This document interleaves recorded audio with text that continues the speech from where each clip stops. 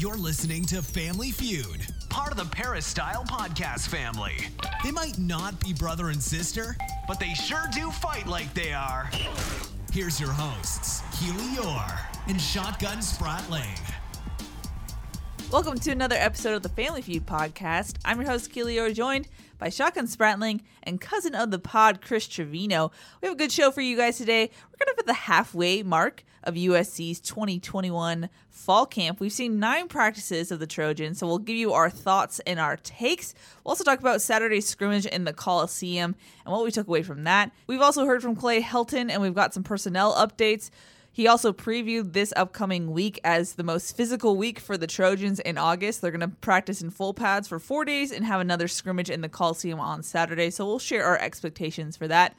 As always, if you have any comments or questions for the pod, do send us an email at familyfeudpod@gmail.com. You can also look out for a tweet from Shotgun Spratling. Right now we're recording on Tuesdays because of fall camp, but we'll probably get back to our regular Thursday schedule as the season rolls around.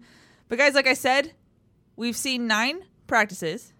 Shotgun, I know you and I were talking specifically during Monday's practice that we actually thought Monday had a better feel to it than USC's Saturday scrimmage in the Coliseum. Yeah, definitely. I think that you just saw more energy there, and I'd like to get Chris's thoughts on this and what he thought it was different as well. But I thought that, they went through Saturday's practice. It was a little bit lackluster, and they decided, you know what, let's come back and let's have a bunch of team periods once again. Let's try to make up for Saturday. And they took out the 7-on-7. Clay Helton said that they eliminated some of those things. They wanted to see those young quarterbacks and Keaton Slovis in some more live action situations rather than 1-on-1s or 7-on-7 where there's not a true pass rush coming at them. So they wanted to see them with the pass rush in their face, and that's what's going to happen, especially until they get that offensive line settled, is figuring out, can you make quick decisions rather than just, okay, well, 1-on-1s or 7-on-7, I got plenty of time to figure out where I'm going to go with the ball. If I don't like this option or that option, I can go to the next one. That's not going to be the case, especially right now, like I said, with the offensive line still unsettled. Until they get that consistency and cohesion there with the offensive line, and I think that maybe even the first couple of games you may see that they're going to be under a little bit more pressure, and maybe the offensive line gets better and better as the season progresses. That would be ideal for USC. But I think that was the biggest thing. They said, yeah, Saturday wasn't great. Let's go back at it. Let's go do it. And I think that's a positive development. We've seen some different drills and stuff, but realizing that wasn't a great practice. We need to do something to change it instead of going, let's just get back to the regular routine and keep going. So I think that was a positive development, what we saw on Monday, them bouncing back from a lackluster scrimmage in the Coliseum where it just didn't feel like it had the vibe, the energy of the setting, I think is the way you described it. Yeah, it didn't match the environment that they were in. It just felt like kind of lackadaisical for being in the full Coliseum for the first time. Honestly, it felt like first time in the Coliseum in the spring. Like, hey, we'll bring some energy, and then you get not like, hey, we got 3 weeks before there's a game, and there's going to be fans here in attendance, and it just felt like kind of a walkthrough scrimmage, I would say. Well, part of that is because we saw only a couple drives from Keaton Slovis, and then Drake London wasn't available, and now we're questioning whether or not he's 100% healthy, whether or not it was a rest day or a you're injured day. But yeah, overall, it just had this weird vibe to it that it was like, this is your first scrimmage, and one of 2 that you're going to have. It just didn't meet the moment. Chris, I'm curious what you thought. I don't know if you guys were expecting this, but I was kind of expecting that maybe they would have started off with maybe like a Trojan drill or something just to get the energy up, set the tone a little bit, but maybe just because they were down on a couple of bodies, running backs, defensive linemen, Drake London wasn't doing much. So I don't know if maybe that played into it or they just didn't want to do it at all. I was expecting something to get the juice going, but I feel like the juice never got turned on. And just kind of what Shotgun said, Monday did feel like a direct correlation to, we didn't like what was going on Saturday. Let's change things up. Let's do something different. Let's keep them on their toes. It's something you wanted to see this fall. Something they did a lot in the spring is change things up. So I think that is a positive sign. And yeah, I think Monday was a much better practice, a much energetic practice, and a little bit more even in terms of defense and offensive big plays. And we saw another switch on Monday as well, and I think it may have been that direct correlation as well as the offensive line wasn't great on Saturday.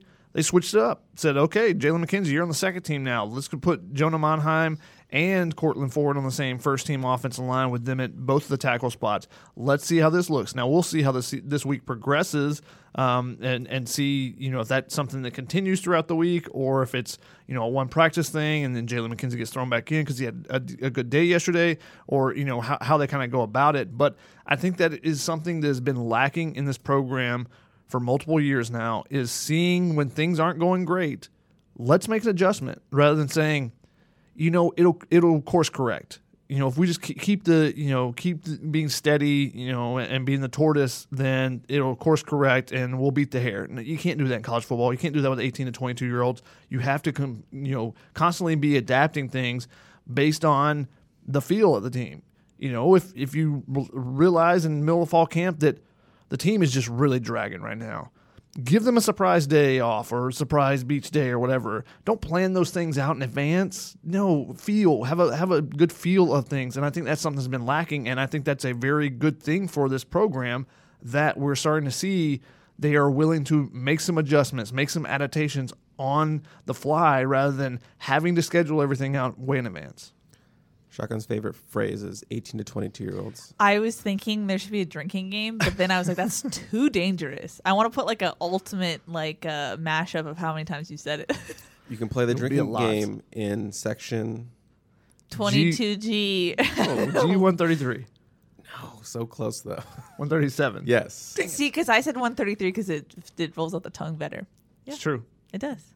Something we also debated on Saturday was kind of resting the guys you knew were going to be, are going to be the starters versus it's scrimmage one, get them some playing time. Now, to be fair, in the backdrop of the scrimmage, we found out that Colorado's quarterback got hurt. He's out for the season now, but I'm just saying things happen and you want to protect your main starter. I get that. Shotgun's already revving up to battle about this. But Chris, I want to ask you first, where do you lie in the first scrimmage? How much do you play your known starters? First scrimmage,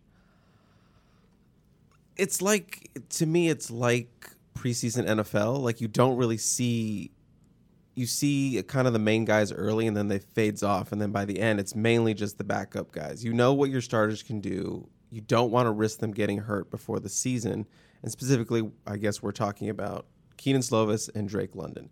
I am 100% okay with them resting Drake London. We've seen him. He's done every practice. We've seen him have a couple of scares. Like, there's been multiple times going back to the spring where he goes down on a play and then we're like, uh-oh. And he gets up slow and then Helton has to come and take a talk with him because he goes hard every play. He's always trying to make those catches.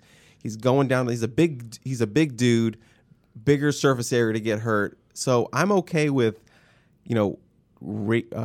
reining the reins back. I think I said that wrong. But pulling the reins back a little bit on him, taking away the helmet. Now, again, maybe he is a little banged up and that's what they're doing. But if it's like a purely rest thing, then I'm okay with it. And I guess this was a take it or leave it that I had. So we're jumping a little bit into it. So apologies. Resting Drake London wasn't a big deal. Take it. Okay. What about resting Brett Nealon, resting Chris Steele, resting Keaton Slovis, who's coming off of a not very good year? It's one thing if you could have easily given those guys a half practice, half scrimmage, and just done more plays in the scrimmage. They did somewhere around 60 plays is what we're guessing. And Keaton Slovis did 2 drives. Brett Nealon did 2 drives. I think you give them, if you want to do it that way, and I'm okay if you give them about a half practice. I just felt like they didn't get enough work with the fact that there's only 2 scrimmages. This is in the NFL where there's 3-4 scrimmages or 3-4 preseason games where your guys are going to get. And the biggest difference to me, because this was brought up on the P about, what does Sean McVay do? What does the NFL do? The NFL, you can lose 3 games to begin the season and it's okay. You can come back from that. You can go 9-7 and still make it to the Super Bowl. You can't do that in college football. every game is that much more important. You can't come out and lose to San Jose State and be like, well, we can still make it to the college football playoff. We can lose a couple games up front because our guys weren't ready. No, you have to be ready from the get-go, and San Jose State is going to be a worthy opponent that is going to push USC, I think, because they're bringing back their quarterback. They're bringing back their head coach. They didn't lose a ton of pieces off the last season. They're bringing back a familiar face as well in Trayvon Sidney, who's transferred to San Jose State as well, former USC receiver. So I think that with only 2 scrimmages, before you could have 3 scrimmages, and maybe you work your way up a little bit more, which USC did it a little bit different in the past. They would have 3 scrimmages. First 2, they would go harder, and the third one, they would rest those veteran guys, and I was more okay with that. But the fact that you're coming off of a championship loss to Oregon on your home field, you haven't been the team that you are capable of being. I think you need to get those guys out there to set the tone. And I think that's a big thing when you have all those veterans and you sit them out. I think that really sets the tone for the team, and I think that's what followed for the rest of practice was that, we don't need the starters out there. So, those other guys are battling for their position. But there wasn't the energy, and maybe you start with a Trojan drill or something a little bit different just to get things going, to get the juices flowing instead of just kind of throwing it out there and, all right, let's go. It didn't feel like there was any juice to begin with, and that's their word. They always want to have the juice. There was no juice to begin with. On Monday, there was a ton of juice in the warm-up lines. Guys dancing, the coaches, maybe they got to bring back some old school hip hop. And I say old school as, from my high school days, but it's getting that way now, unfortunately. But bring back some crime mod, Knuck If You Buck, or whatever it takes, rather than, a bunch of mumble rap and people aren't really dancing to. Wow, you're even ranting about rap right this now. This podcast is going off the rails. Yeah. Too much DaBaby in practice. Not enough Outkast. There you go. Wham. I just felt like that there was more could be done with some of those veterans. I just don't think this team is good enough yet to be able to say the veterans will be fine. And I think that led into the energy and effort that you saw the rest of the practice, where it just didn't have that, the vibe that you would expect from first scrimmage of fall camp, first opportunity in the Coliseum, especially for some of those young guys, those new guys that are coming in, the transfers. And there were some standout performances. Let's not say that everyone struggled. That wasn't the case. But it just didn't feel like they took their game to another level. It felt like just another practice, just another, just a Saturday, going and playing football. It didn't feel like they took it up another notch because they were in the Coliseum, because they were scrimmaging. It felt pretty lackluster from what it could have been. And like I said, give them credit for bouncing back on Monday and having a much better effort, much better energy, and the coaches realizing we need to go back at this and we need to go and do more team periods. Even if it's not full tackle, which, there was only one real team period where it was tackle to the ground. It was team periods, but it was thud. So even if that was the case, and I thought that even with that being the case, that they came back and had the energy that you were looking for on Saturday, more on Monday. We'll see how they build from it the rest of the week too. Yeah. I think the biggest argument for not only why you needed an energetic Saturday practice, but also maybe keeping Keaton Slovis in longer than they did, is just the inconsistency we've seen from the offense as a whole. And we've said this on Instant, but right now it's kind of what we've seen from USC's offenses the past couple seasons, where it's feast or famine. Shotgun, you mentioned in Instant Analysis, the first play of the team period on Monday was a 70-yard touchdown from Vivai Malepeai. And then USC struggled to run the ball consistently after that. So it's one of those things where with this offense right now, and the big caveat is that they're still trying to figure out their best 5, I don't think you can trust that they will consistently move the ball down the field right now. And I obviously don't think that's a good sign, at least right now. Yeah, I think they're still trying to figure things out on the offensive side. Different packages, different formations, different things we've seen from them, but also a ton of mixing and matching with that offensive line. There's been running backs in and out because obviously Keontae Ingram, who we expect to be one of those guys that's in the, that's 1 or 1A in that starting lineup role for the running backs, has been out. Darwin Barlow has been out. The wide receivers, Drake London has been the consistent. Everyone else has been up and down a little bit, besides maybe John Jackson. I think he's been the most consistent receiver outside of Drake London. So the other guys that are vying for that number 2 and number 3 spot, we've seen some nice stuff. We've seen some things where I keep yelling, catch the ball. A lot of drop balls as well. So the thing with the offense is, when are they going to find their footing and kind of move forward? And it's fine to have that at the first week of camp. It's okay to have that. But can you build on it? Can you make the adjustments? Can you make some corrections? And that's what we're looking to see from that group. Obviously, they struggled, and it's been, they've done a good job, the young quarterbacks, of identifying, okay, I see some pressures coming, and Todd Orlando is going to be bringing a ton of pressures. Okay, how do I attack this? And finding that one-on-one matchup, and that was the big plays that they had in the scrimmage. And, can the running game, we saw, I believe, 3 or 4 10-plus yard runs on Saturday, but we also saw 3 or 4 tackles for loss. Can they get consistent where, their bad plays are 2 or 3 yard runs? That's what you really want out of your run game. And then you pop the 10, the 15, the 20, the 70-yard run, and suddenly your rushing yards looks much different at the end of a game. This definitely has the makings or feel of a team where, at least early in the season, it's going to be, I think the defense will be the tone setter for this group, and it's going to be the one to maybe, carry them through maybe, I don't know, the first 4 weeks up into the bye week until that offense maybe finds a little bit of the rhythm. Because, for all we know, they could have, 2 redshirt freshmen starting at both tackle positions. They could have that working itself out through the first couple of weeks. You have to get these new Clay McGuire techniques out into the open, into the real live fire in games, and let them build it that way. And that's a weird thing to say, that, this defense is going to be the leader, if you will, for this team when you have a third-year starting quarterback back, 4 returning starters on the offensive line, and then, some really good weapons. But that's how inconsistent the offense has been. So it definitely feels like defense is going to be the leader for this unit or this team going forward until it starts to gel more. That's what I said after the scrimmage on Saturday. At least with the defense, you can tell that there's forward momentum, if you will. Like, there's progress and there's growth. And we've seen it, at least in these couple, not only in spring camp, but in fall camp as well. Whereas the offense, I feel like it's like take a step forward, take a step back, take a step forward, take a step back. And obviously, again, there's turnover with the receiving options, still figuring out the starting 5 for offensive line. I get that. But at the same time, like Chris mentioned, this should be the side of the ball where USC fans or USC is coming into the season going, we know what we want, we know what we have, it's a well-run machine, and let's figure out what this new defensive staff can do. But I just feel like almost like the defensive staff is more on the same page. There's just more cohesion. If you look at it, on the offense, you have a third-year quarterback. You have 4 returning starters on the offensive line.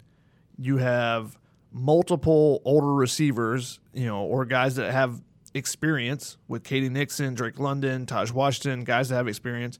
Running backs, you have 2 senior running backs, Keontae Ingram, Vavai Malapai, and guys that have a little bit of experience as well with Keenan Christen and Darwin Barlow. The tight end room is stacked. You got a guy that's been the starter for 4 years now, basically, Eric Cromanhook.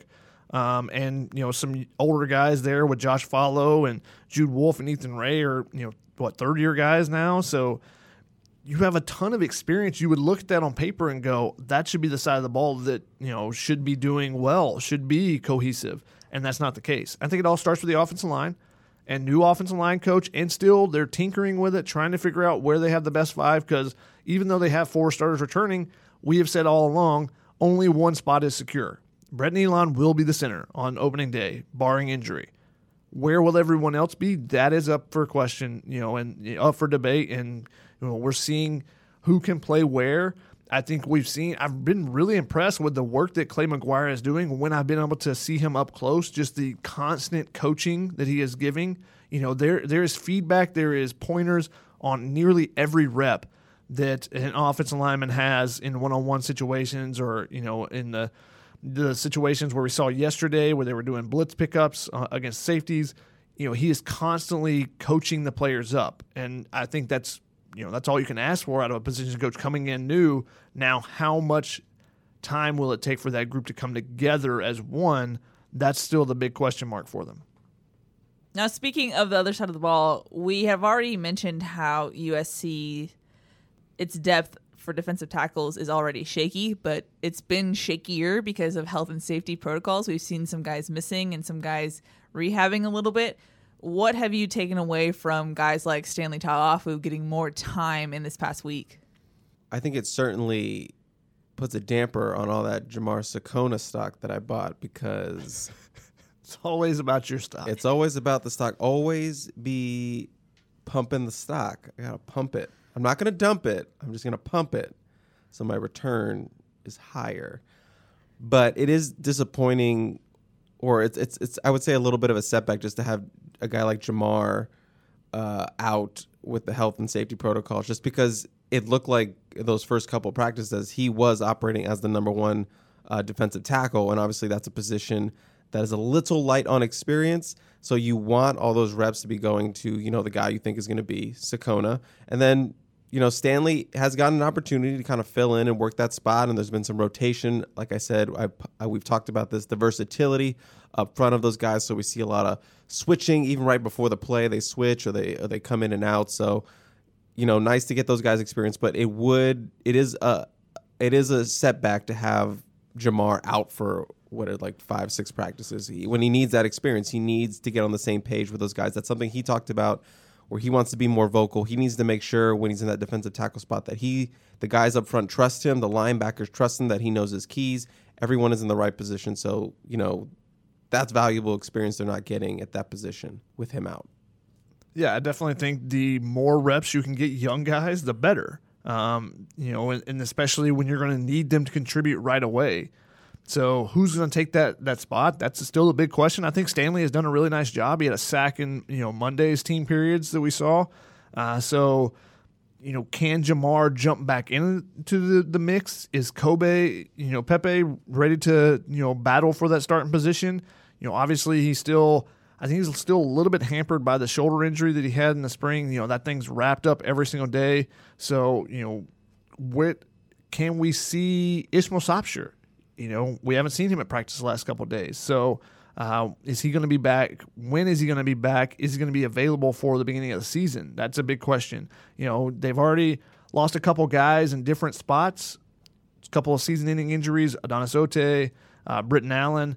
Sounds like Malcolm Epps is probably questionable for the start of the season. Yeah.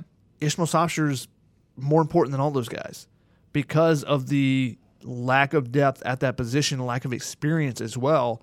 If they can get him back and get him in the mix, that makes them an even more dangerous defensive line, because we know what those pass rushers on the outside can do, and they've been doing it a lot so far. Nick Figueroa and Drake Jackson. Drake Jackson just getting back, getting caught up, should be in full pads, I believe, tomorrow, maybe today, maybe tomorrow. But both those guys have been getting the backfield with consistency, and that's what we expect from them versus any offensive line, including USC's offensive line.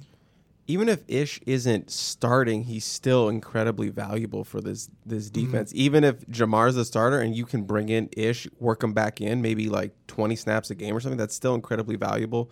Let Stanley handle the rest or Kobe handle the rest, but they just need more depth there, and a body like Ish would be incredibly welcomed for this unit right now. Shotgun, you mentioned Drake Jackson. He's almost fully back due to the acclimatization period stuff, but Corey Foreman actually took a step backward on Monday. Health and study as a groin strain, I believe, and so he was limited. He was mostly on a bike. He was fully dressed out, but didn't participate in team periods, but he was attached at the hip to Victor Otto and Drake Jackson during the team periods, trying to learn as much as he can. What do you see at that outside linebacker position when you have Drake and Corey kind of in and out right now? I mean, you want to get those guys healthy because they can be a dynamic duo. I think with Drake not able to participate in the scrimmage, I think one of the guys that was a standout was Corey.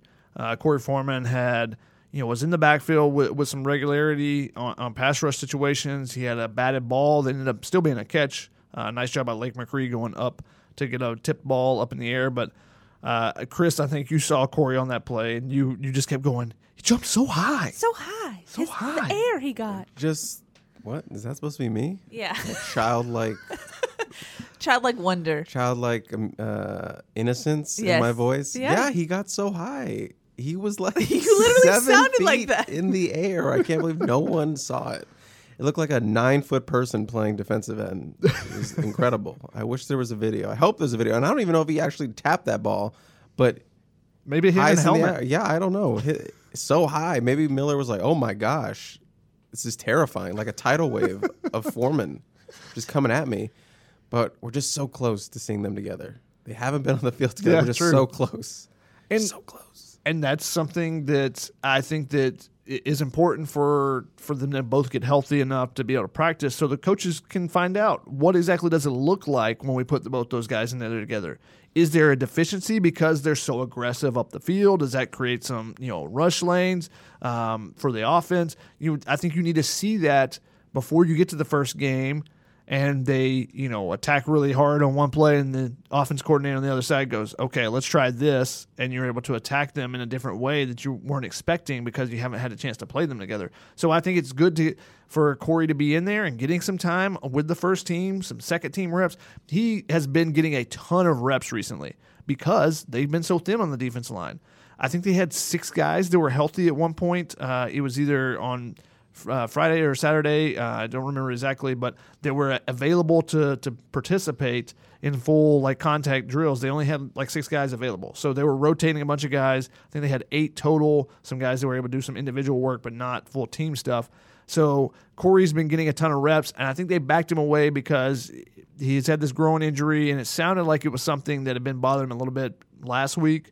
And I think that they just want to be cautious. All right, we're getting Drake back. We've got enough bodies that we're not, just relying on walk-ons in there, which I don't even think they have any walk-ons, the defensive tackle or defensive line positions. But that they feel like they have enough guys to go through practice and let's just pull it back a little bit. Let's get him healthy because there's going to be several full pad practices this week, and then they want him to be available for Saturday's scrimmage because he needs all those live action reps as possible as well. Interesting observation. You don't see a lot of walk-on defensive linemen. Why is that? Big-bodied. Drake looked fantastic, by the way, at times on Monday. He does that thing where he just randomly decides to take over an entire series. He did that in the spring, and he did that on Monday, where just 4 plays, just given every tackle he wanted, just the business.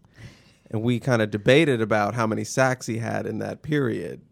I say he had 2 with at least 2 pressures.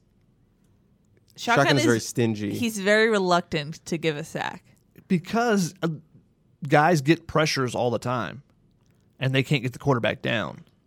So I think that it takes a little bit more than, hey, you tapped him on the hip as you were running by, on a pass rush for me to consider it a sack. Because you've seen guys how many times did USC have a chance to sack Grant Gunnell in that Arizona game, and how many sacks did they actually get?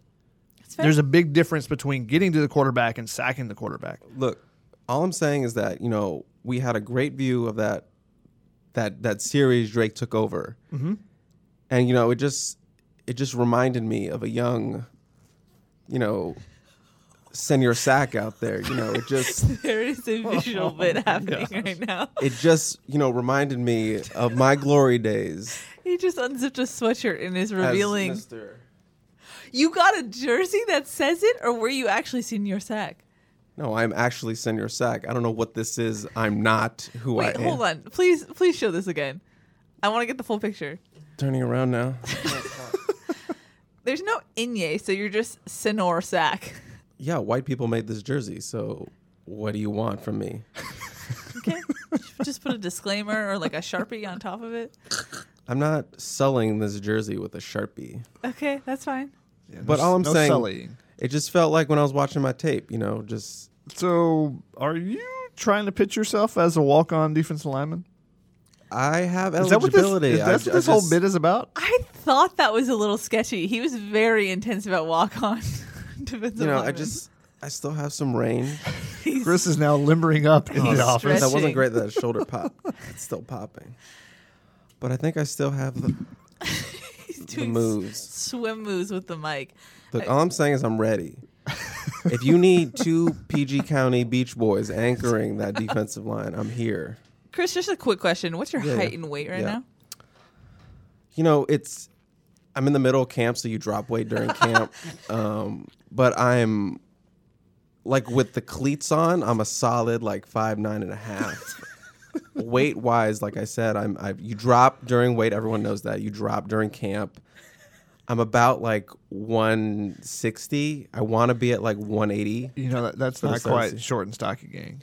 Not quite. That's medium in the gang. I'm a tweener. But my size never defined me. My strength never defined me. It's the speed. You guys didn't even see that happening. It's the speed. Look, guys, just hold your eyes open. Just see that? See that? You look like you're swatting a fly. Like, it's not very swim movie. I don't want to break this thing. I don't want because mic stand. Because if you don't have the pure strength, but when you have the pure speed, that force, that's enough strength to like snap a steel blade in half. You just have to be ready. Like, someone's been watching too many superhero movies. It's like someone's not been watching enough superhero movies. Yeah, Shotgun, you just set yourself up for that one. Settle down that over there. Back to Drake Jackson. Or send your sack. What you mentioned, you talked about 4 plays that he made, and foreplay is the right word because that's what it kind of feels like with Drake Jackson. It's been a big tease. We've seen these stretches where you just see him be dominant. He needs to put it together, be consistent. We didn't see that last season. Maybe it's new defense, different weight that he was playing at. We've seen these little pieces that make you go, oh, I see the potential. The talk of people talking about, first-round pick, top 10 pick. You see those flashes. Now, can we see the consistency where he is just a hellion on the edge coming off, and offenses have to game plan specifically for him, opens things up for Nick Figueroa, opens things up for Corey Foreman. And then suddenly, you have multiple guys that are getting in the backfield, and that, as we talked about in the past, is how you get sacks. Multiple guys have to get there. It can't just be one guy, that gets by because then the quarterback steps up and whatnot. So, can he find that gear, that ability to dominate on a consistent basis rather than it being, like you said, it feels like sometimes he just decides, like, I'm going to take over right now. But can he do that in a game and have that be, I'm going to take over the first quarter, the second quarter, the third quarter, the fourth quarter. I'm going to make life hell for you coming off the edge for whichever offensive tackle he's lined up against. We mentioned last week it's a 3-man race at inside linebacker right now. Raylan Goforth, Kanai Malga, and Raymond Scott. We saw some work from Solomon Tuialapupu last week, but it looks like he's back kind of in the rehab crew, still doing individual work. Have you noticed any separation there? I mean, personally, me just watching it, I feel like Raymond Scott maybe has a little bit of, I don't want to say lead, but just like maybe a little bit more edge in that competition with Kanai Malga. I think that looks like, to me, that's what it's shaping up to be. I can't I have no official stats on that, tracking who gets how many plays in the switching. It just seems like there hasn't been as much switching, and I feel like because in the first week it was even in the middle of a play they were swapping in. Now it seems more like series. So I just think Raymond brings a more sideline to sideline presence, which is kind of perfect for this defense just because of his versatility and his athleticism, and he's a freaking tackling machine. So I mean, I just feel like maybe Raymond has a little bit of the edge right now. I don't know what you guys are seeing or feeling. On who? Who do you think he's going to be paired with? Kanai. With Kanai, okay. I think that Raymond is getting more opportunities than Raylan has so far. And that's a little bit surprising to me, honestly, because we know Raylan has a ton of athleticism as well as a former safety in high school to start his career. So I'm surprised he hasn't taken a bigger step forward to kind of lock down one of those spots. So, it's been a good battle, and I think it's going to be one of those that maybe is, as Clay Helton mentioned on Monday after practice, he said this week is going to be the most physical. He also said it's going to help us define a lot of roles, and I think the inside linebacker position is one that they would like to get settled after the second scrimmage and get going the last 2 weeks of prep for the San Jose State game, is to have the defense kind of locked in to who's going to be the starters. The one position he mentioned a couple different positions where there will be battles. The one position he said that may continue on beyond past the second scrimmage is the offensive tackles, and that they're bouncing back and forth with those guys. But the other spots, and especially on the defensive side, I think they want to get those locked in after the second scrimmage. So huge week for that competition, and we'll see which of those guys continue to make plays. Kanai is a guy that's been involved in the run game and had some big hits and stuff throughout fall camp, but none of those guys has really popped and made a big interception or knocked a ball out to where you go, they're creating turnovers as well. And I think that's something that Todd Orlando definitely wants out of his linebackers too. We haven't seen much of Chris Steele because he has been feeling under the weather. And according to USC's policies, unless you have a negative COVID test, if you have any symptoms, you cannot be a part of team activities. And then Isaac Taylor Stewart came back from paternity leave, but then has a bruise on his knee. So he's expected back later this week, but we didn't see him on Saturday or on Monday. Are those two guys where you're like, okay, even though they are out and they're missing some time, they are going to be the two starters come September?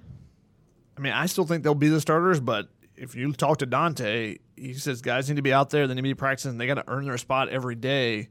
So it's not going to be just what have you done in the past is going to set those guys up. They're the two older guys, so they're going to be just no. I think that they got to get out there and prove themselves. So I think Chris Steele's made some nice plays, but Drake London has also got the best of him, which Drake London will do to pretty much any cornerback at times as well. Isaac Taylor Stewart, I thought the times he's been in there has been really good. Especially attacking downhill on short passes and breaking up some screens and blowing up some things like that, some hitches. But he hasn't been out there much, so that's still a big question mark. And I think I'm still expecting big things out of him, but he needs to get out there and get those reps in as well. In this defense, and being able to know where the safety is going to be and all those type of things, so that when you're in zone coverage and whatnot, you have a good feel of everything. There's not a broken coverage, and then everyone's screaming from the P, "This guy's terrible," because every cornerback is terrible according to the P. Throughout their career, Adoree Jackson was terrible during his sophomore year according to the P. I agree with Shotgun. Nothing has changed my opinion my mind that Chris Steele or Isaac Taylor Stewart are not going to be, Dante Williams' top two options out there at cornerback. But I will say I think Josh Jackson has had a really nice camp, and I think he's pushed to at least get in the rotation, get some reps this year, because I think he's been very, very effective going back to the spring. Obviously, he was a breakout there, and I think he's kind of continued that on in this fall camp, and he's gotten a lot of opportunity with the ones, so he's getting he's really comfortable out there. Yeah, I think both Chris Steele and Isaac Taylor Stewart, by being out, are opening the door for Josh Jackson to take some of the reps, and he's doing a good job of continuing to do all the things that Dante Williams is asking of him, and be consistent. And I think that's the biggest thing for him, is to get all those reps that he can, gobble up as many as possible during fall camp, and especially with the ones. And a guy that I think is intriguing, Sierra Wright, has had some nice practices. He's been beat at times, which is what you expect out of a freshman, but he's also had an interception and made some nice tackles for loss and whatnot. So I think he's a guy to keep an eye on. If he continues to progress, he could be a guy that could earn his way into some reps and some opportunities with the ones as well. I don't know why we went position by position on the defense, but we did. So to finish off, safeties, I think we all agree, again, Isaiah Polamau has a spot locked up. Shotgun, you noticed in the drill we saw on Monday, the tackles versus the safeties blitzing, Chris Thompson was pretty fiery. Yeah, the Auburn transfer has been a guy that has produced some big pops, in the run game. And seeing him come off the edge in that type of drill, he was able to get the quarterback multiple times against different tackles. He's a guy that I think could be a weapon used down in the box, used in different ways than maybe you would use an Isaiah Polamau, or maybe different than you would use Chase Williams. So I don't know that he's going to lock up a starting role. Maybe he still could. But I think that he's a guy that is earning an opportunity to be used in some specific packages based on, the teams they're playing and, the formations and down and distance type of thing that USC's defense will face. So he's a guy that I'm keeping an eye on. He's got a big frame, 6'2", 220, 225. And he's not afraid to go in there and hit somebody. So that's something you like to see. A transfer coming in, he's made an impact, I think, quicker than Xavier Alford has done, that did in the spring at least. And I think Xavier Alford is a guy who's taken some steps and moving forward as well. So I think that the safety battle is one of the ones that's still the more intriguing. Right now, I still see those three veteran guys, Isaiah Polamau, Greg Johnson, and Chase Williams. But Kalen Bullock continues to get a ton of reps with the ones. Whenever someone's out, he's the guy that's in there. He's getting some reps over some guys at times. So I think that he is still making some freshman mistakes, as is to be expected, but he's also making a ton of plays, and he's super rangy. He can go sideline to sideline. He can go from goal line to goal line even. I mean, he's got terrific athleticism. He's continuing to work on his body and get stronger, and hopefully, he doesn't get banged up. That's been an issue for him a little bit so far. He had a hip pointer, it seemed like. It kept him out a couple practices, but back in there and continuing to make some plays and getting more and more opportunities as the camp has progressed. I'm going to eat crow on the Kalen Bullock because I had him in my initial impact ratings for the freshman. I had him as a 1, which is take time to develop, take the red shirt, but he is, proven a lot of people wrong. Just, I still think he's a little too skinny a little bit, needs to put on some weight, and that's going to be maybe a concern in the season if he's in. Will he hold up against a big Stanford offensive lineman coming down? But we'll see. But he has impressed in fall camp, earning a lot of opportunity. Like you said, super rangy, super great ball skills. He's going to be a really good one down the line. And yeah, like you said, that second safety position still up in the air. Xavier Alford has really started to push a little bit more than he did in the spring. And Craig Narvar said, that he does have a little bit of leg up on Chris Thompson just because he got a spring in. So we're seeing those guys get more and more comfortable. So definitely still a competition for that with Chase Williams. Yeah, I definitely think so. And you mentioned Kalen Bullock. His body type reminds me a lot of Isaiah Poole-Mao when he first got to USC. Isaiah Poole-Mao was 6'4", pretty skinny as well, could move and make a lot of plays. However, took the big hit from Ronald Jones that injured him and set him out for his true freshman year, I believe it was. And then his second year, his first game against Stanford, takes a big hit from a tight end and injures his shoulder again. So those are that's the type of concern with Kalen Bullock until he adds some more muscle mass to have a similar frame that what Isaiah Poole-Mao has now. There's still going to be a concern about, the potential of a big hit, injuring himself as he hits someone as well.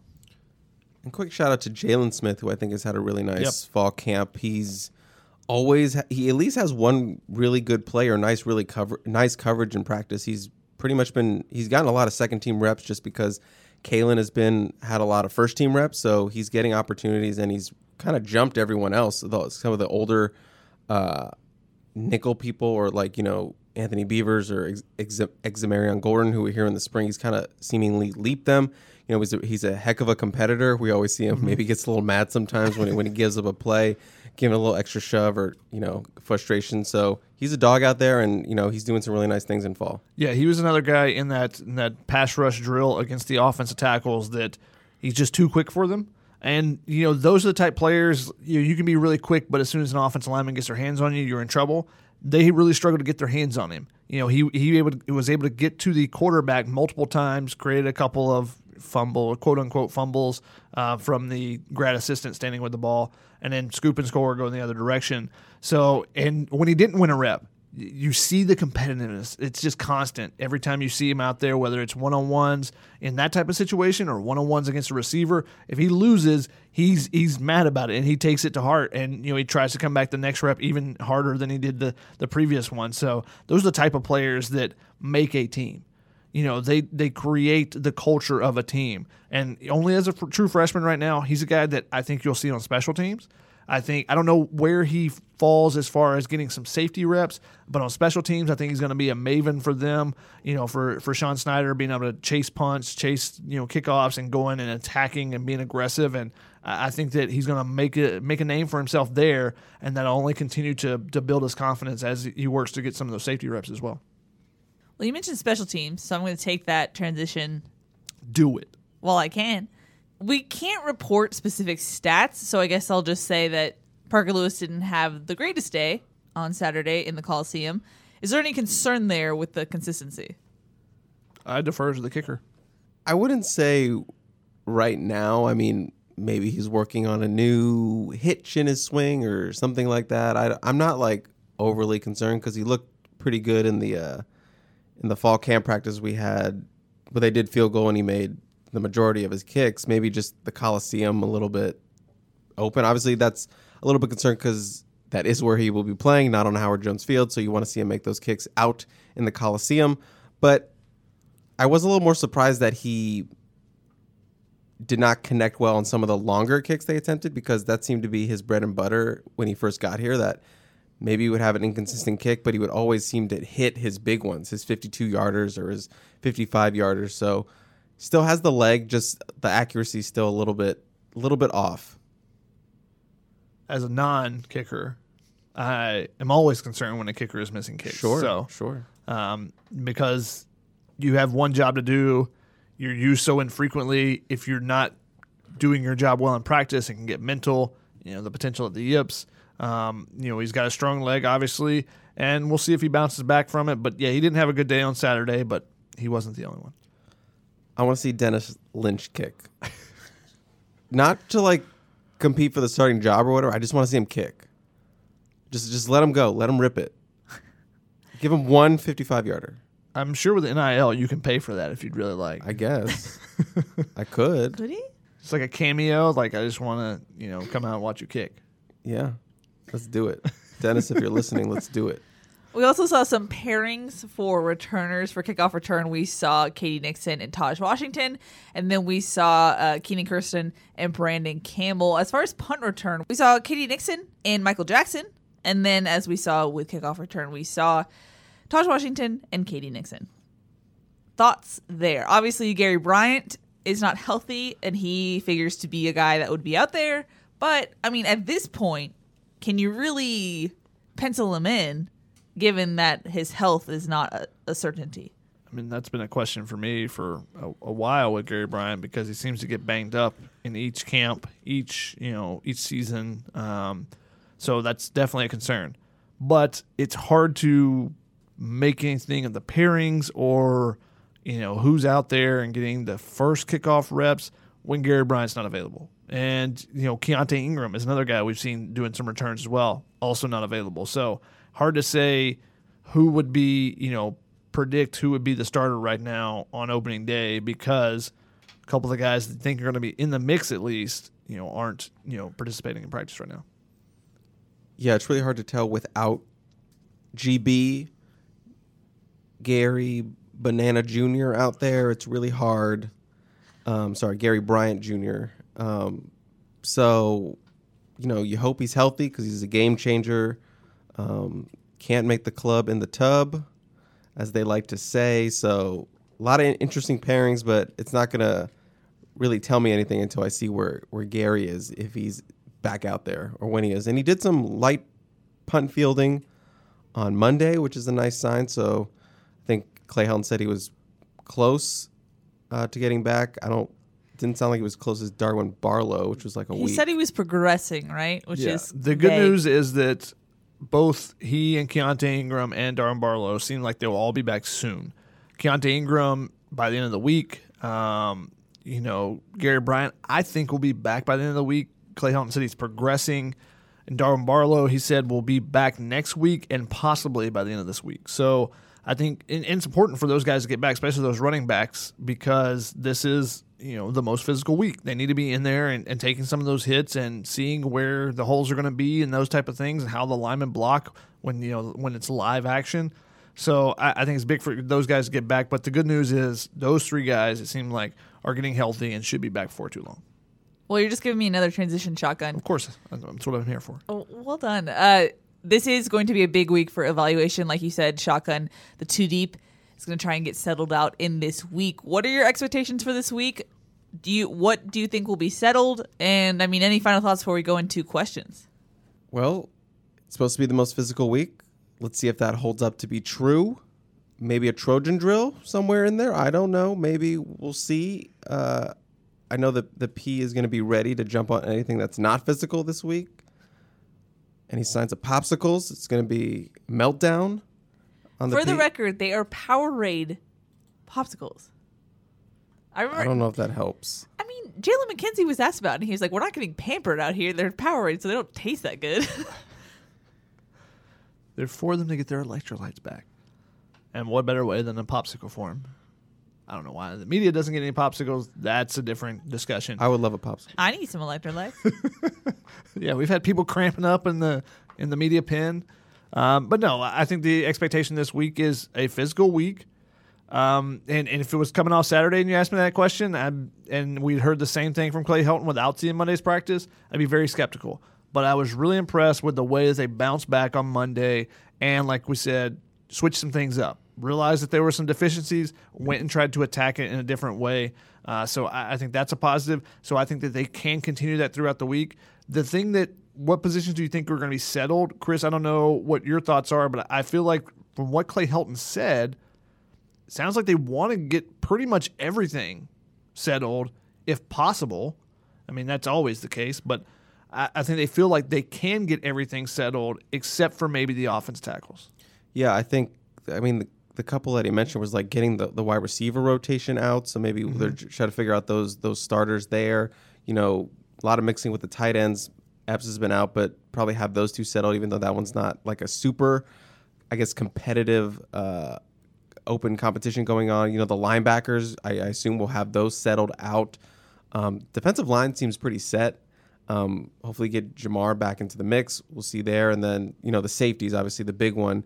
Is Alford going to push Chase Williams out of there? Will Chase hold on, or will Chris Thompson make a last week push to kind of to get that spot? So, yeah, I think the big one is the linebackers. I think that's the biggest one to keep an eye on that we think will be settled. On the other side of the ball, the offensive tackles is the main thing for this team going forward. But because we don't know if that one's going to be settled, the linebackers, Raymond Scott, is he locking in his spot? Can Raylan Goforth get back in the mix? Does Kanai make sure that he locks down a spot? Does Solomon Tulialapupu come back, get healthy? That's more than actually getting in and competing for the position. Just seeing him out there in team periods would be really nice. But do we see any of those young guys in that group kind of push forward? Because it really is a big drop-off from those three that we talked about, a linebacker, to anyone else. Can someone kind of step up and get into that mix and, you know, kind of lock in? Can Rajon Davis lock in his spot as the second team guy and then get some rotational reps or something like that? I think that'll be interesting.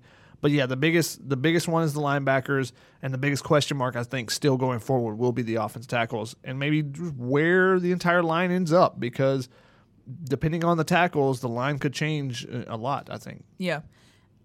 I'm really curious about the timing of it, because Helton, like you said, made it sound like it could bleed over past this week. But then when I talked to McGuire, it sounded like he recognized the importance of establishing chemistry. And to do so, you have to get that settled out sooner rather than later. So how that shakes out, I'm curious to see. I mean, the one thing is they've given a ton of reps in different looks. So everyone's getting to work with the guy beside them in different opportunities. So it's not like they're going to be making a switch at the last second. It's like this guy's completely new to everyone beside him. Sure. But I just think having your starting five together is important. Sure. Alrighty, let's jump into some questions. First one is JP, and he actually has multiple. First one says, biggest pleasant surprises in fall camp? I think Kyle Ford constitutes as a pleasant surprise, just because we did not know what he was going to look like after maybe his mobility didn't look all that great in spring, but he's been, I would say, one of the more consistent guys outside of Drake London. I know John Jackson got some of that praise for you, but I think Kyle Ford is up there too. Seems like he's always getting a big play every practice, so I think he would be one of my pleasant surprises. I agree with that, and I would probably say Jonah Monheim. I thought he was further back than what he's kind of showing. I'm not saying, we have a question later on that says that he's balling out. I wouldn't necessarily agree with that, but I do think that he was a surprise. The biggest surprise so far is that the variety of practice plans and continuing that. Even after Clay Helton said, yeah, we want to get in that routine, but we've seen different drills and just some small adjustments to things, and then making the switch on Monday to eliminate 7-on-7 and do more team. I think that's a big surprise for me and a pleasant surprise to see them do that. And then individually, Raymond Scott. I think Raymond Scott is a guy that I didn't think was going to be in that competition at linebacker, and looks like he's, a front runner to lock down one of those spots. So, great to see, because he's a guy that, we've been rooting for, because he just hasn't really gotten an opportunity, but always been a playmaker whenever we've seen him from his Narbonne days to now. So he's been a pleasant surprise as well. I think Kalen Bullock also applies there. We already talked about him, but I think also Giuliano Falanico for me has also been a good guy on defense. He doesn't always get the shine. He was injured last year. This year in fall camp, he's getting a lot of reps just with Drake out. He's been working a lot in that second team, but has snuck in with the first team a couple times. And, he's just a bat out of hell off the edge sometimes, and he's very physical. He's probably the one guy that's taken advantage of injuries the most. Because of the injuries or the acclimation period for Drake Jackson being held out and then Corey Foreman now, he's making the most of those. He had a sack in the scrimmage. He was in multiple times on tackles for loss. So he's a veteran guy that hasn't gotten much run. He's been a special teams guy. But last year at the end of the year, when he got some opportunities in pass rush situations, he was getting some pressure on the quarterback as well. So he's a guy to keep an eye on. Can he steal some reps from some other guys as well? I just want to say I put stock on Folanico last episode. So welcome to the club, y'all. That's all I gotta say. All I gotta say. It's true. Boo. It's true. JP also has another question for us, and he says, can USC really put McKenzie at left tackle instead of Monheim, who is balling out? I don't think you're going to see McKenzie at left tackle. They've talked about him being in that competition, but we never really see it. Yeah, it's weird that they keep throwing his name in there. Now, maybe they're just referencing the tackle positions and saying, oh, he's in the mix for a tackle position, because that's the way it sounds like McGuire's kind of looking at it. When he's talked about his backups and, finding 8 guys, basically, he's talked about, hey, we need, and that's the thing with Cortland Ford and Jonah Monheim both playing left and right tackle, first team and second team. He says, well, we got to find the guy that can be the replacement tackle. So whoever the third guy is, the guy that's out of the mix, will be the backup at both of those spots, rather than having position-specific backups. There's going to be a tackle backup. There's going to be a guard backup. The guard backup will be Dedich. The swing tackle. Yeah. So, I think that's – I don't think McKenzie's a guy that's going to be at left tackle. We just haven't seen it. Will he be the guy at right tackle? That becomes the question now after seeing yesterday's practice, and something we'll be watching throughout the week, as we said. But Monheim and Ford, I thought Ford had probably his best day yesterday that we've seen. He was really good in the blitz drill with the safeties, just showing his mobility, his ability to move quickly to the outside and pick up those edge rushers that are really quick, better than some of the other players. And Monheim has been a guy that continues to impress.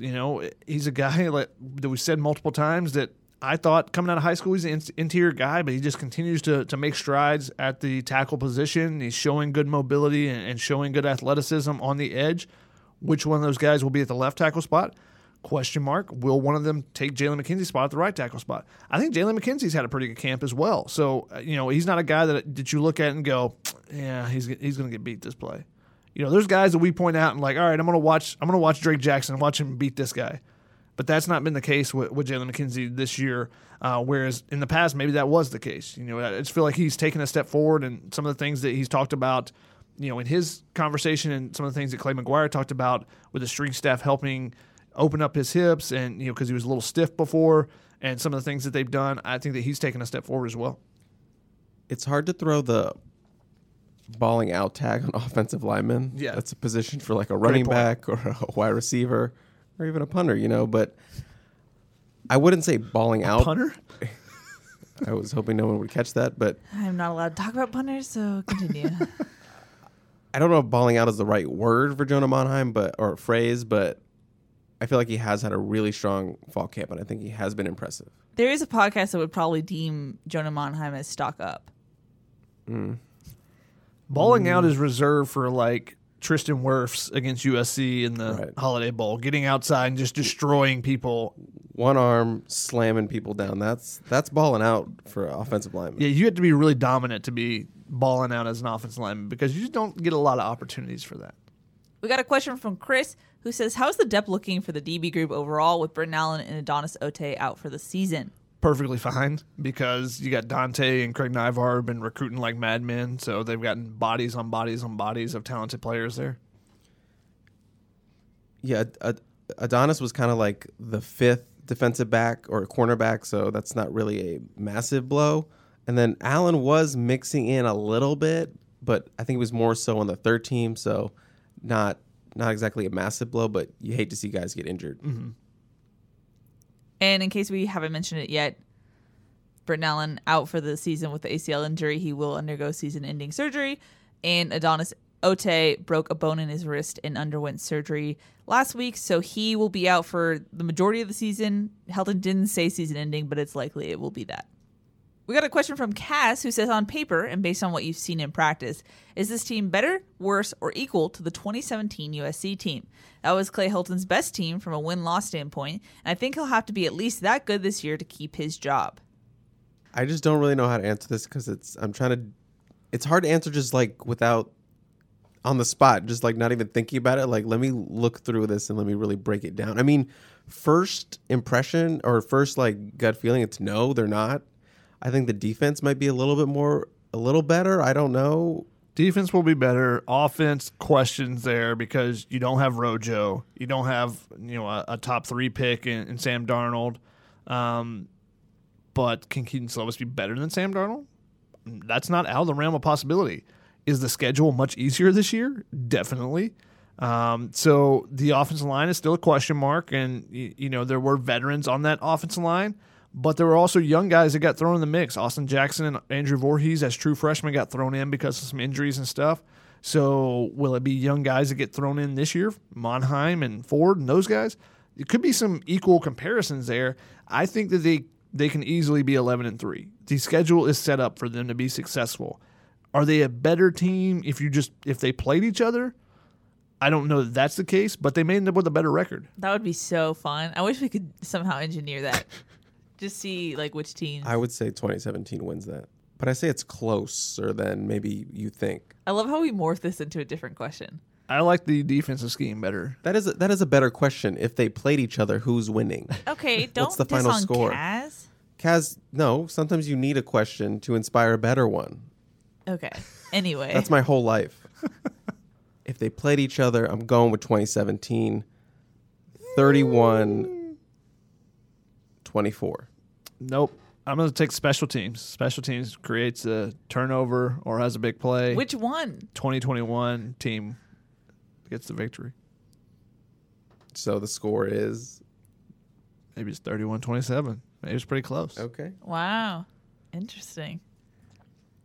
Why'd you stare at me like that? He stared at me like, he wanted take to that. Intimidate you with his take. It's like a dog when they pee on something I just peed on. Anyway, let's go on to our last question, which I guess is a suggestion. It's from Dustin, who says, after Keely's glorious takedown of posters hating on Brandon Sosna last week, I got to thinking, do you guys ever mute posters on the peristyle? Maybe some of the ones who dominate every thread with the same unreasonable, uneducated takes over and over again. I just tried it for the first time last week, and it just made my peristyle experience 1,000 times better. If you guys are allowed to mute the trolls, I heavily recommend it. It's a delight. I don't think we're allowed to mute the trolls because we have to monitor everyone. Yeah, we have to read and make sure. But it is definitely highly recommended. If there's someone whose opinion really bothers you or whatnot, then just mute them. Stop letting them bother you every day or stop letting them change your emotional state after you read their comments. Just mute them. Just be like, I don't want to be a part of this. I'm a heavy delete moderator. Like, if I know people are starting things, I'm just going to nuke that whole section. Sorry. Play nice. I think we should implement shadow banning. And if you don't know what shadow banning is where you can post as normal, but no one sees your comment. Your comment will show up, but only you will see it. No one else will see it. So it makes you think you're still part of it. Wow, that's harsh. Because that's what they do on Reddit. Yeah. And it's like, can anyone hear me? Did anyone hear my Helton sucks comment on this thread about the season opener on San Jose State? Is anyone listening? No, it'd be Helton sucks on the basketball thread. Right. That's a better, I just, off the top of my head. Something random. Or like, track stars did this. Helton sucks. Like, USC won 30 golds at Tokyo Olympics. What does it matter until they get rid of Helton? It's like, what? None of these athletes were even in school when Helton was there for a lot of them. Can any of those Olympians play left tackle? Exactly. Okay, well, we're finished with questions now. Chrissy T, it's time to toss it over to you. It's time for some take it or leave it. Guys, it's obviously fall camp, and also the eve of the season is on us, so, it's a very tough time for us. It's a grind.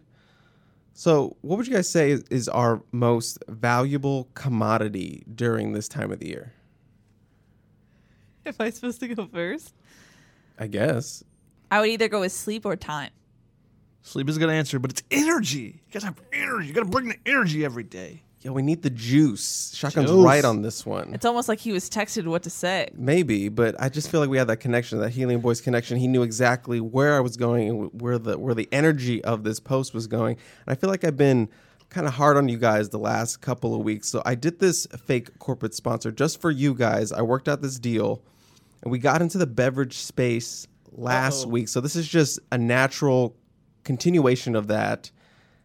As I'd like to thank our no-brainer fake Rio corporate sponsor for this week, and that's Monster, guys.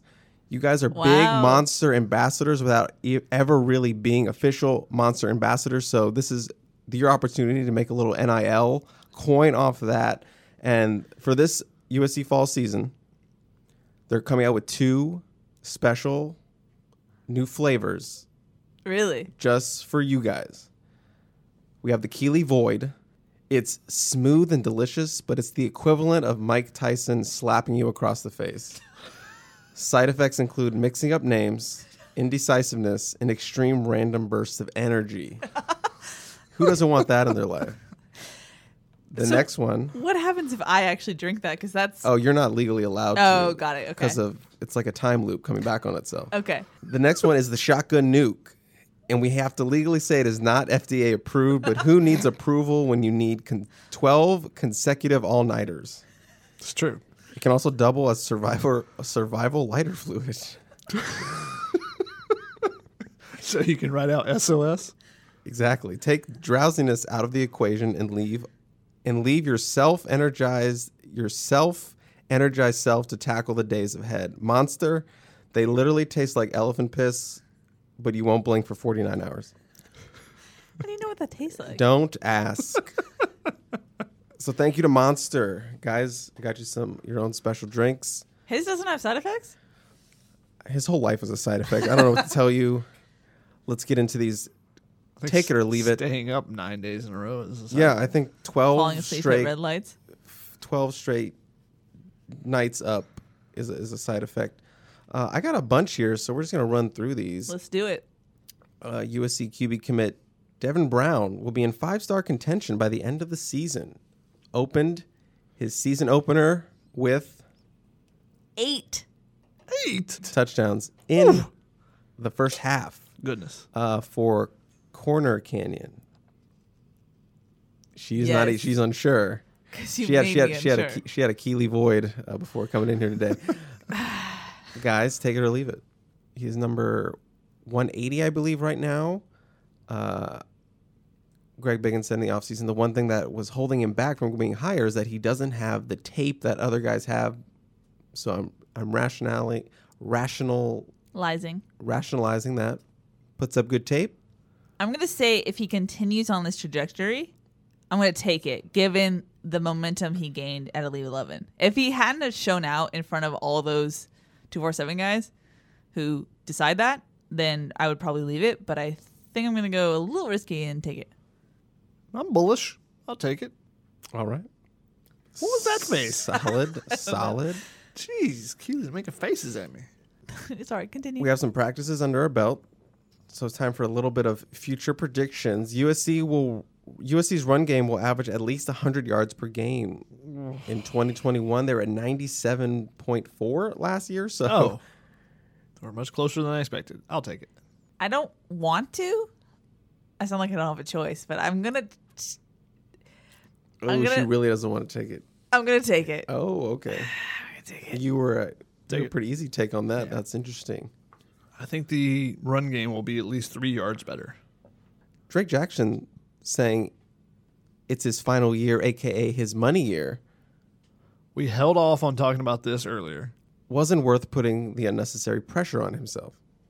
Take it. I don't think you need to put that on yourself ever. You know, you can have that in the back of your mind and know that, because, you know, what happens if you slip on the concrete going out to practice and you break your wrist and you miss the season, you know, or whatever. You know, it's unnecessary to put on himself. Now, some players want the extra pressure, and I understand that, but I would not recommend it ever. So with these 18 to 22-year-olds, you know. Yep, 18 to 22-year-olds. Never know what they're going to do. Yeah, I'm going to take it for what Shotgun said. And also, I'm always no hype. Don't hype anything. You never know what can happen. So that was kind of where I stood on that. Okay. Let's do a little NFL.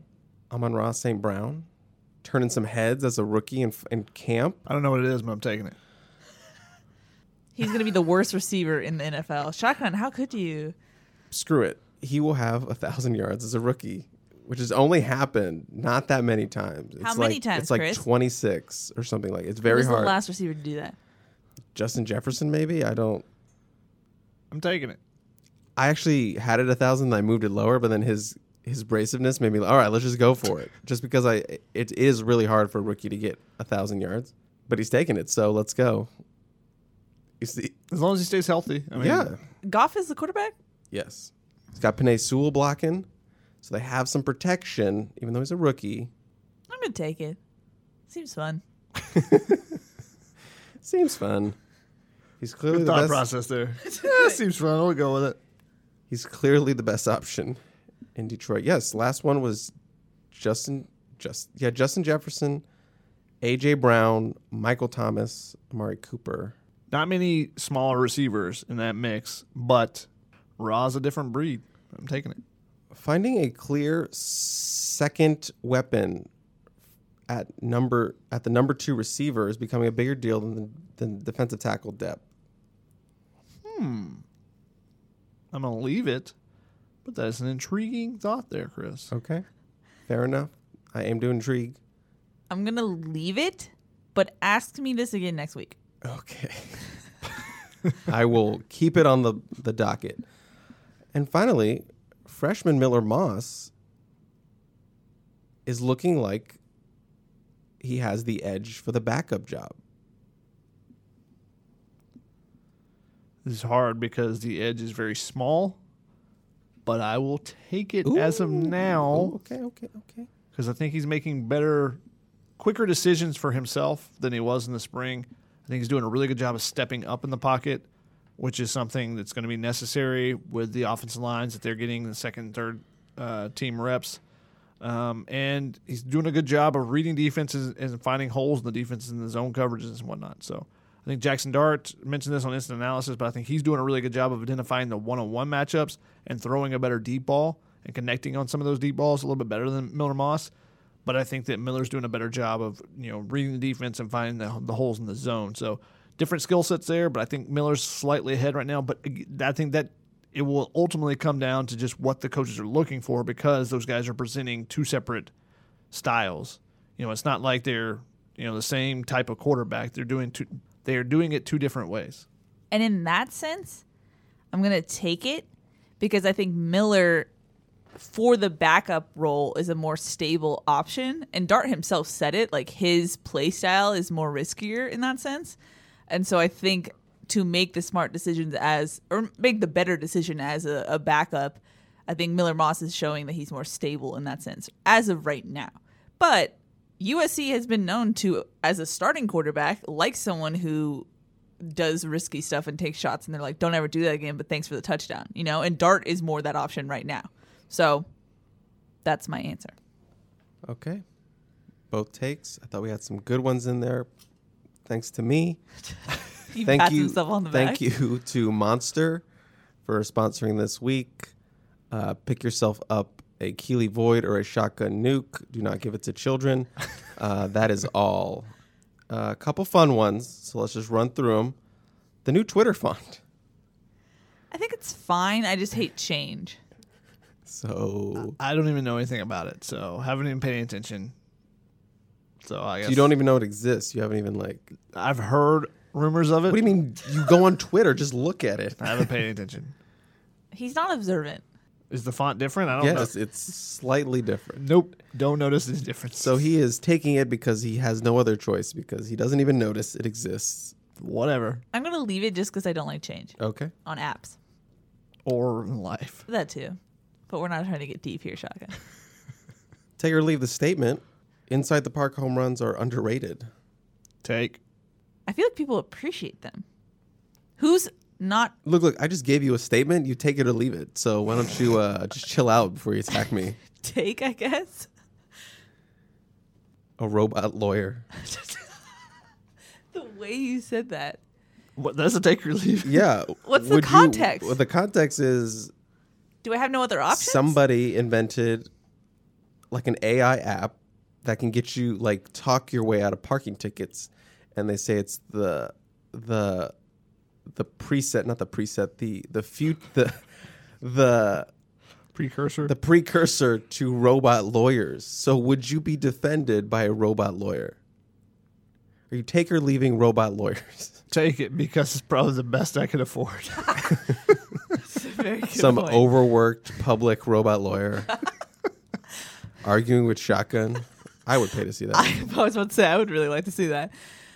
I'm going to leave it. Oh, okay. They scare me, and I feel like there'd be like one idiom in court, and it'd be all over from there. And finally, bar crawls. I will leave it on this because my alcohol tolerance is so high. Bar crawls is just like, I feel a little bit of a buzz. Why are we walking now? It's like I can never have a good like state. Right when you get settled, you have to. It's just not great. I'm a pre-COVID take it. So Oh, you're yeah. going to leave it Yeah, and then take it. I mean, I'll do whatever. I like meeting new people, so you pop into the next bar and meet some new people. Suddenly, your bar crawl goes from 10 people to 35 people. You know, that's a good night. Shotgun seems like putting a running quarterback in Oklahoma system. It's just a perfect fit. It's a perfect fit for the scheme, you know? You're going to get plays out of that. Those are my fun ones, so I guess that's... And what? Gets more pathetic each week. Yeah. Don't ask me where I thought of this, but I'm offering you $10,000 to live in a bounce house on someone's front yard for a whole week. Take Do you it. accept? Oh, is it take it or leave it? And 10 yeah, I'm doing it. the stipulations are you have to sleep in the bounce house. You can go and do your normal routine, go to practice, go cover practice, come back after a long day, but you have to do everything in the bounce house. Where's the restroom? There is a outhouse. But the outhouse is a bounce house as well. So it's a bounce house, outhouse, and a bounce house like shower, but not like a real shower. It's just a bounce house shower, like at a campsite. And you have very weak Wi-Fi from the person's lawn you're in. It's their Wi-Fi signal. You cannot have anyone sleep over or spend the night. It is you solely in the bounce house. Yeah, I'd do it. A week is short. Yeah, take it. We're doing take it or leave it. It's not a take it or leave it. It's not a technically. take it or leave it. Accept. Yes. Where's my money? You think? Yeah, I think I could do it. No issue for me. Okay, then what's the least amount of money you do it for? Oh, that's a much different question. Yeah. The surface itself is comfy. Oh, but it gets hot in there. That's a good point. Can I get out of it? Like you had, Yeah, I you said I had to guess. sleep there. Yeah, you could go like roam around the front yard. or you go to Starbucks and work or do whatever. Chris. You just have to. I would do this for $1. Let's go. We can make it happen for $1. I could rent a bounce house for $1. Instant analysis from the bounce house. Shotgun, what did you see at practice today? Boing, boing. I think after like 3 days, you'd hate it. But if I knew that there was an end goal, Just like the third day of mind over matter, bouncing baby. on the toilet. No. I think it's very reasonable. Okay, then what's the least amount of money? I don't know that answer. 5,000? If anyone wants to sponsor our Still would do it for $5. bounce do it. house adventure, please let us know. 2,500. Now we're getting debatable. Debatable. All right. That wraps it up for me. Congrats, Chris. Great segment for you. Alrighty, fellas. It is time to wrap it up and go to another practice. That's going to wrap it up for this episode. We'll be back. That's Chris. That's Shotgun. I'm Keely. We'll see y'all next time.